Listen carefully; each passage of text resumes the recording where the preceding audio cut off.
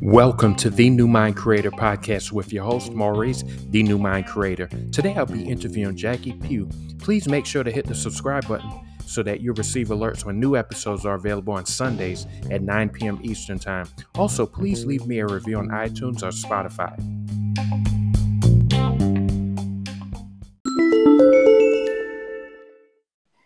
You know, Jacqui, I've heard a lot over the last several years about neurolinguistic programming, and you're a master practitioner.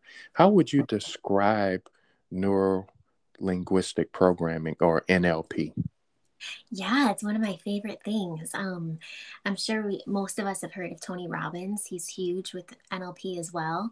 And we really, really pay attention to our language, because whatever language we speak, our brain absorbs it and it creates a belief out of it. It wants to prove it true. So if every time you look in the mirror and you're like, oh my gosh, I'm so ugly and no one's ever going to want me, that starts to create a belief in your brain. And then your brain goes out into the world and it wants to validate that belief, because if it can validate itself, if it can be right. You know, we hear a lot of times people are egotistical. They're so egotistical and we think it's a bad thing, but really their brain just really wants to keep them safe. That's why they have to be right. And so we don't want to go out into the world looking for more evidence on why we're ugly and we're not worthy of love and we're not good enough in all these things, right? We want to go out into the world and find evidence to prove otherwise. So in NLP, we really, really pay attention to what language we are using. And when it comes to techniques and rewiring your brain, I do a lot of work with visualizations. So I'll take people through like a really, really deep meditative state that we call timelining, where we go back in time and actually change the memories that they have, so that when they come out of this process, they have a tool to immediately nip in the butt all of the limiting beliefs that they have, so they can start rewiring their brain. And it's one of the most powerful things I've ever been a part of and have ever witnessed for other people. Like, people literally will be a completely different person within 5 weeks of working with me. So rewiring the brain, that sounds really interesting. So one of the ways you do that is by visualization, or is it multiple things? I do a combination of things. So me personally, Why? I do, we look at language, we reframe certain things that people are saying to themselves or just about life in general, so that they have a new sentence that they carry around with them that empowers them versus discourages them. I'll take people through the visualization processes like we just spoke about. And it's a constant, like it's not a joke. It definitely requires commitment. It's not hard. It's simple, but it's not easy, if that makes sense, because you have to really, really be committed and constantly catching yourself.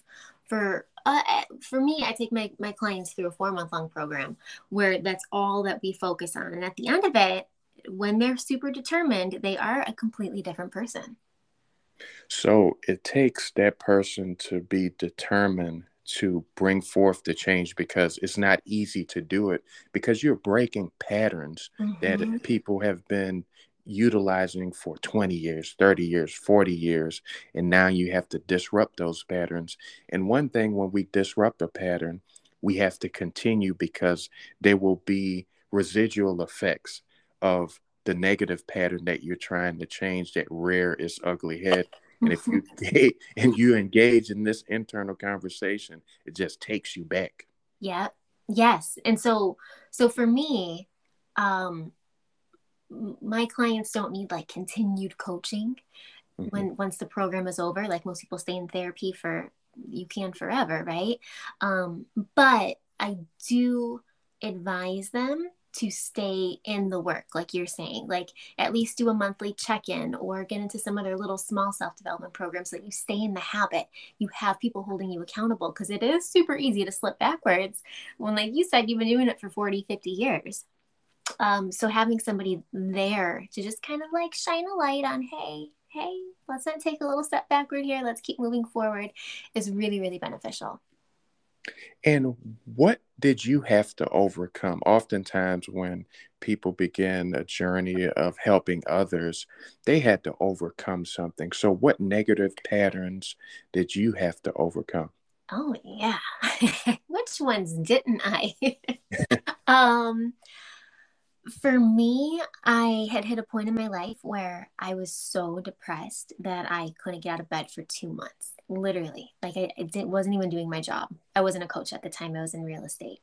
And I finally made it to the couch one day and I asked myself, what is the common denominator out of every area of my life? Because I was unfulfilled in literally finances and career and friends and family and relationships and fun, and the list goes on. I was unfulfilled in almost every single area of my life. And I was like, what is the common denominator? I cannot wait. I cannot wait to figure it out. I'm going to blame it so hard. And I figured it out. And it was me. And I was like, me? I had that whole moment of feeling victim. But then I realized, wait a minute, if it's me, then I'm not waiting for anybody else outside of me or anything outside of me to change. I have the power to change it. And as they always say, when the student is ready, the teacher appears. And that day, my now coach had launched his first group self-development program, and it was $5,000. And I was like, I have no idea how I'm going to pay for this, but I made a way out of no way, and I did it. And what we did together, like my personal things that I had to overcome, primarily were my own limiting beliefs. Like I knew I wanted to be a coach even at that point, right? I was so depressed because I was in a job that I hated and I wanted to be a coach. And I'm like, who's ever going to, you know, support me in doing that? And my family doesn't think that's a real job. And none of my friends support me. And I just had all of these limiting beliefs of my own, thinking I'm not good enough, I'm not worthy enough, I'm not smart enough, or the way that I look, people aren't going to take me seriously, or I haven't been in it that long, or I mean, just fill in the blank. The list went on and on and on about why I wasn't good enough. And I went into the program honestly thinking like, oh, I'm going to go find the love of my life. I'm going for dating. And what we ended up doing was working on my limiting beliefs that stemmed from childhood and my family dynamics for 6 months straight. And within those 6 months, I launched my business. I made real estate a hobby. I healed family dynamics. I healed friendships. I let certain relationships fall off. And most importantly, I learned how to love myself because I did not value myself. One of my biggest patterns was I would end up in relationships with men who were very self-consumed, self-absorbed, would only make me an option and never a priority, lying and cheating and all the things. And I would stay and I would beg for these guys to stay. But what I found when I worked on myself was it was because I didn't value myself. I didn't have any self-worth. And I only felt worthy if somebody else said I was worthy enough to be in a relationship with them. So now I've also changed the types of people romantically that I attract into my life and what I'm actually attracted to. That type of behavior is no longer attractive to me. Wow, that's powerful. And you really explained that we attract people into our lives. We are Mm-hmm. constantly drawing um, situations into our lives. We think it's happening out there, but it's happening in here inside of us. Dr. Ernest Holmes says life is a mirror and will reflect back to the thinker what he thinks into it. So we're Mm-hmm. constantly projecting those insecurities and all of these different things. Usually from childhood is the indoctrination of a lot of traumas that we have, and we're constantly projecting them and we think it's out there, but it's literally inside of us. And when we take the responsibility or accept the responsibility, not necessarily blame, but accept responsibility, then that really is the catalyst that empowers us and empowered you to change your life. Mm-hmm. I completely agree. And I think that so many people, when they hear responsibility, they feel like, well, that happened to me and I shouldn't have to take responsibility. And there's all these excuses that come up. But I like the reframe talking about NLP of taking responsibility is actually taking your power back. Yes. That's all that it is. Because if we stay in victim mode and we're like, oh, well, my parents got divorced, or this horrible thing happened to me when I was a child, and I'm still in all of this pain, and I deserve to be in this pain, or I deserve to hate that person, that keeps us in victim mentality. I was in victim mentality majority of my life until I decided not to be that day on the couch. And once I took responsibility, aka my power back, that's when everything changed. Because, like you said, my internal world changed. Therefore, my external world was a mirror of that. Yes. Now, did anyone close to you notice you were unhappy or unfulfilled in your life during that time frame? Because, that sounds pretty tough, not being able to get out of bed for, that period of time. And I'm Mhm. sure things were happening even before then that led into that space. Oh yes, so much was happening that led into that space. Just a few examples of uh, I had lived with a guy that we were like madly in love with each other, and he broke up with me one day by just not coming home. And then I was like, that's not going to stop me from love. And then I met another guy, and he immediately ended it like 3 months later, very similarly. And then I moved all the way across the country for another guy in Denver, Colorado, and that's where the whole couch scenario happened. And he broke up with me over the phone 6 days after I got there. My stuff was still in shipment. I was staying in a house in a room that didn't have a door on the bedroom. Like, I didn't know anybody there. I was trying to get into real estate. I had no idea that you had to know people.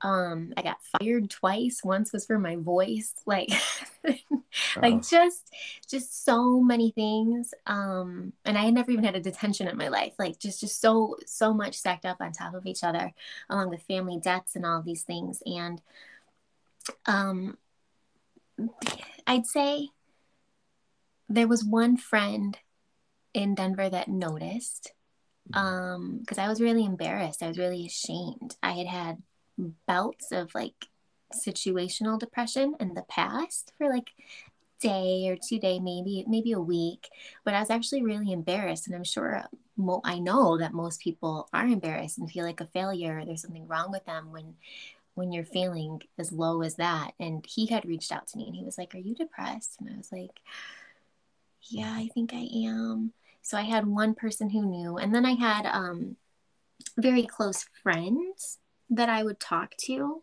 but I didn't actually speak out and let them know like I'm like extremely depressed. I didn't want to worry them. I didn't want to burden them. I didn't want to do any of those things. So I kind of was dealing with it all on my own, which is what I know so many people do. And that's why this work is so important to me, because I know what that's like. And so I want to give people a space that they can go to with somebody who's already been through it, and other people are going through it, so that they're not alone and they don't feel like a burden. And you are a direct reflection of the soil that you're in, right? Like, as I mentioned, so many of those people in my past weren't supportive of the things that I wanted to do.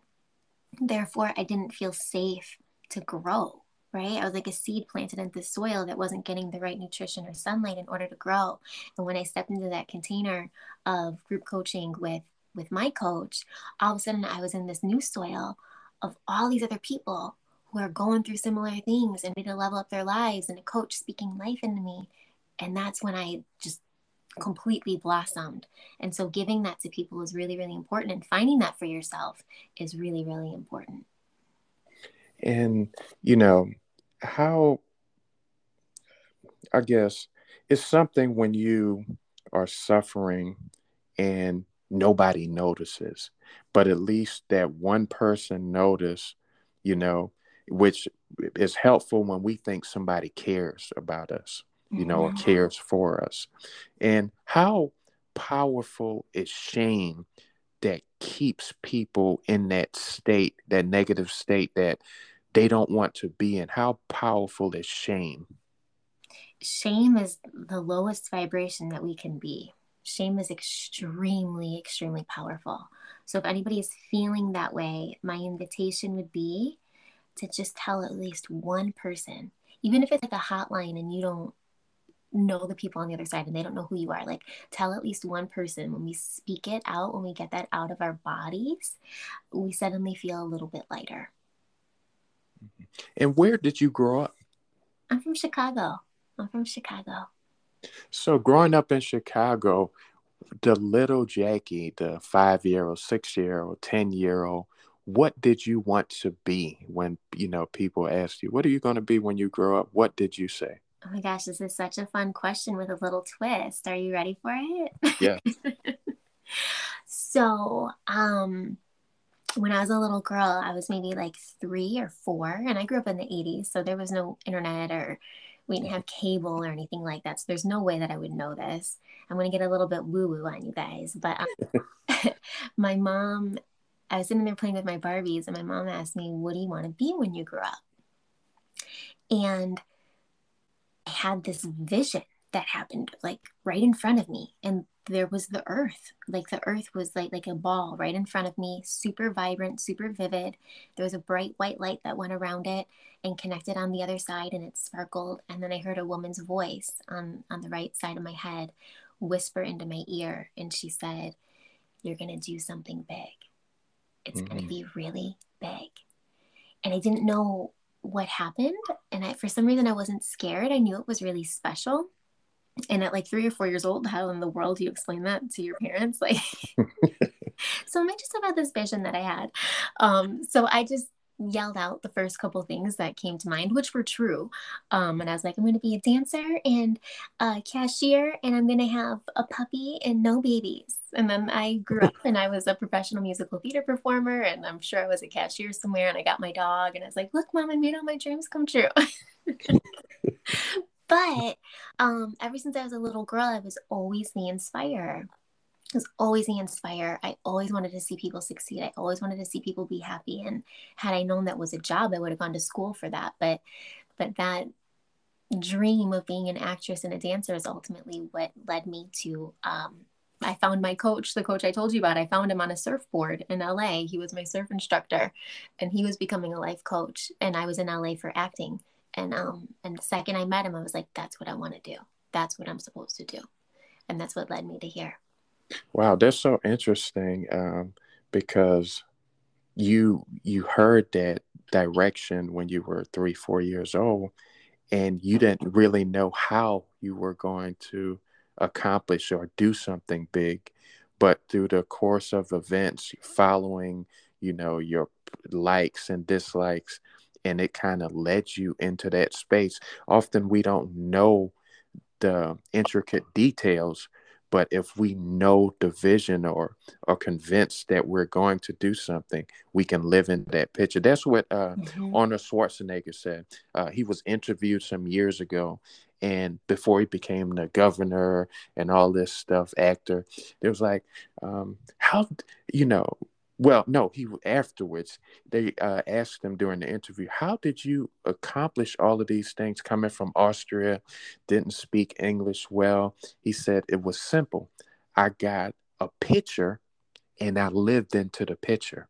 And we are constantly feeding into a picture that we have that dominates our mind. It could be a negative picture or a good picture, a positive destiny picture, but we're living into it.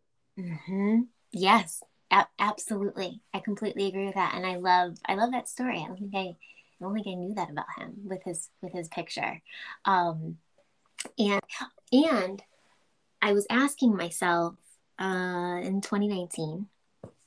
I was like, there was some big stuff happening in my life in a good way, and I was like, I suddenly remembered that moment when I was 4. Like I hadn't thought about it in a long time. And the cool thing is, in that vision, that sparkle that went around the earth, that light went into my heart, and I felt a little pressure in my heart. Wow. And whenever I don't listen to it, like whatever it is that I'm supposed to be doing, when things get really, really challenging, I'll get like this deep pressure in my heart. And like depression, like I told you about, will kick in so hard. Like my it's like my soul makes my body depressed until I just get up and face the thing that I'm scared to do and just do it because that's what I'm supposed to do. But I had asked myself, I'm like, whose voice was that? Was it like my grandma's voice? Like I'm trying to think of all the women in my life that could have been speaking to me. And this is crazy. It's super cool. And Dr. Joe Dispenza actually talks about this in his book, um, which I didn't read until I think 2020. So this was in 2019. I realized it was me. It's exactly what my voice sounds like today, is what that voice was in my ear. Wow. So we're able to speak destiny to ourselves of the inner being within us, because that's the real world within us. because everything that we see physically, the TV, the house, apartment, chairs that we live in, first was imagined within a person and then externalized. Mm-hmm. And that's how we frame our world. The same principle is a principle, just like gravity is a principle. It works for everyone, no matter what. Yes. Yeah, I was literally just thinking about that the other day. It's so funny that you bring that up. How everything, even houses, are ideas. And all of a sudden, we're able to show somebody in physicality what our idea is. And you're right. Why is it any different for any other thing that we desire in life that we're thinking about on the daily? And that's why our thoughts usually are in language or in picture form when it comes to NLP. That's why that's so important, because you're going to start seeing on the outside what you're thinking and feeling on the inside. Yes. And what are, as you've been helping people, what are some ineffective life patterns that hold some people back? And you've helped people for, some time now. What has been some themes that you've noticed? Yeah, that's actually a really interesting question, because both with I'm constantly working on myself. So both with being in self-development programs and running self-development programs, what I have found is that it does not matter where you live, what your background is, what your race is, or your gender is. Like, none of it matters. Humans typically have the same exact limiting beliefs. And that's the thing that holds them back. And it's usually, I'm not lovable, I'm not good enough, I'm not attractive enough, I'm not smart enough, something, I'm not enough, fill in the blank. But the lovable and the not good enough ones, those are the biggest common threads that I see all across the globe. Uh, and you have a new podcast that is being released this fall. I do, yes, in November. What's the name of it? Are we allowed to swear on here? Yeah, you can say the name. um, which is funny because I actually don't really swear, and neither does my girlfriend. We're doing it together, and we're like, we're like, but this is our edge. Like, we're so uncomfortable even with the title. Like, this is our edge. This is good. We're growing.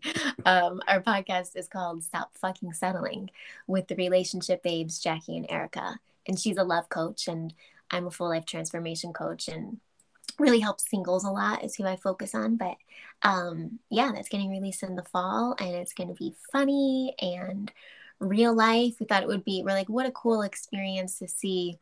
Because she lives in Austin, and I stayed down in Austin to see if I wanted to live there. And she had a little studio apartment. So I rented her space, and we would be up at like midnight to 3 o'clock in the morning, just having the funniest, most raw, authentic conversations about dating and relationships. And they were also really valuable though too. And so we're like, people always think that professionals and coaches and people like that are really, really serious. How fun would it be to actually give them insight into like how we're real women too. We're real girls, right? And these are our thoughts, and this is how you can add self-development into it to turn these experiences into something that will serve you.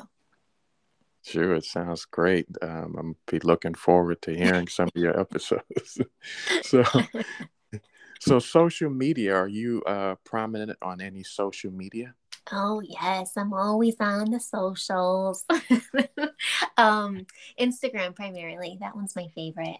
I'm on Instagram, Jacqui underscore Pugh. So JACQUI underscore PUGH.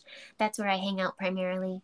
And I'm also on Facebook. I have a closed Facebook group with some freebies and stuff in there. A really fun group to be a part of. And that one's Single AF and Loving Life. What is your one to grow on? What valuable piece of information would you like to leave our audience with?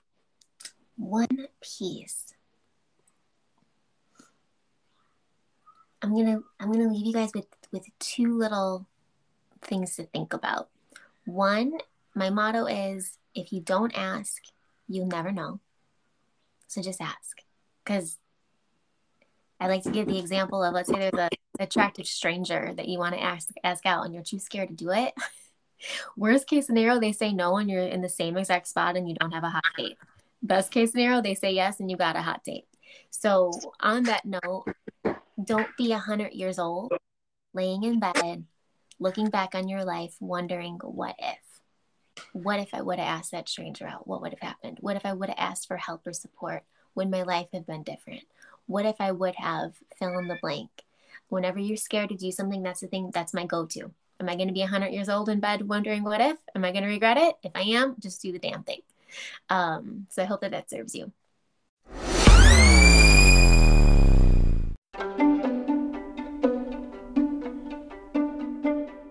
Thank you for listening to The New Mind Creator podcast with your host, Maurice, The New Mind Creator. This podcast has been sponsored by Abundant Sports and Truth Serum. Head over to www.mauriceflournoy.com to receive more motivation and insight to help create your new mind.